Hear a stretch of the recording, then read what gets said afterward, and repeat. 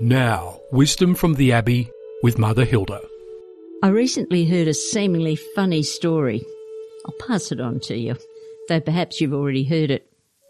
A man had lost his glasses and was kneeling down in his garden in front of his house, scouring the grass trying to find them. A friend passed by and asked him what he was doing. "I'm looking for my glasses, I've lost them." "Oh, well, let me help you. 2 sets of eyes are better than one." After a while, and the result still being negligible, the friend asked, "Are you sure you lost them here?" "Oh, no, I didn't lose them here," came the reply. "I lost them inside the house." "Well, why are you looking for them out here?" The man replied, "Because it's too dark to look for them in there. There's more light out here." Speaks for itself, doesn't it? So often you and I need answers, but those answers we know are hidden in a dark place. They're hidden inside a conversation we don't want to have with someone. They live inside a truth about ourselves we don't want to face. They glare at us from afar because we don't want to go near them.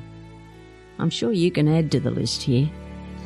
And yet there is an answer in the friend who will come and look with us. I, of course, speak of our loving God.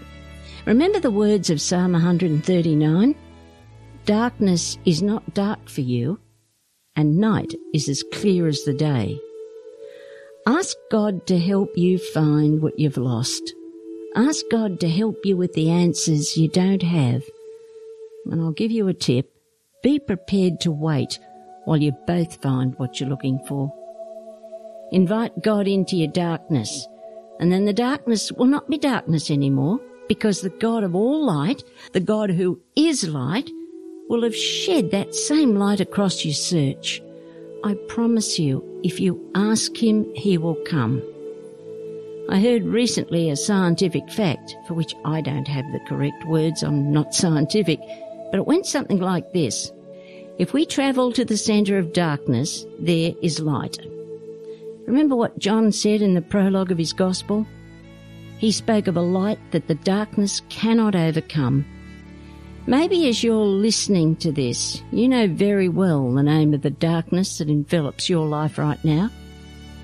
Can I urge you sometime this week, or when this program's finished, that you sit quietly, actually put your hand out, take God's hand, and let him lead you through the darkness to that centre of light. And then all these words just won't be words for you, they'll be fact. Just keep saying over and over again, "For you, my God, darkness is not dark."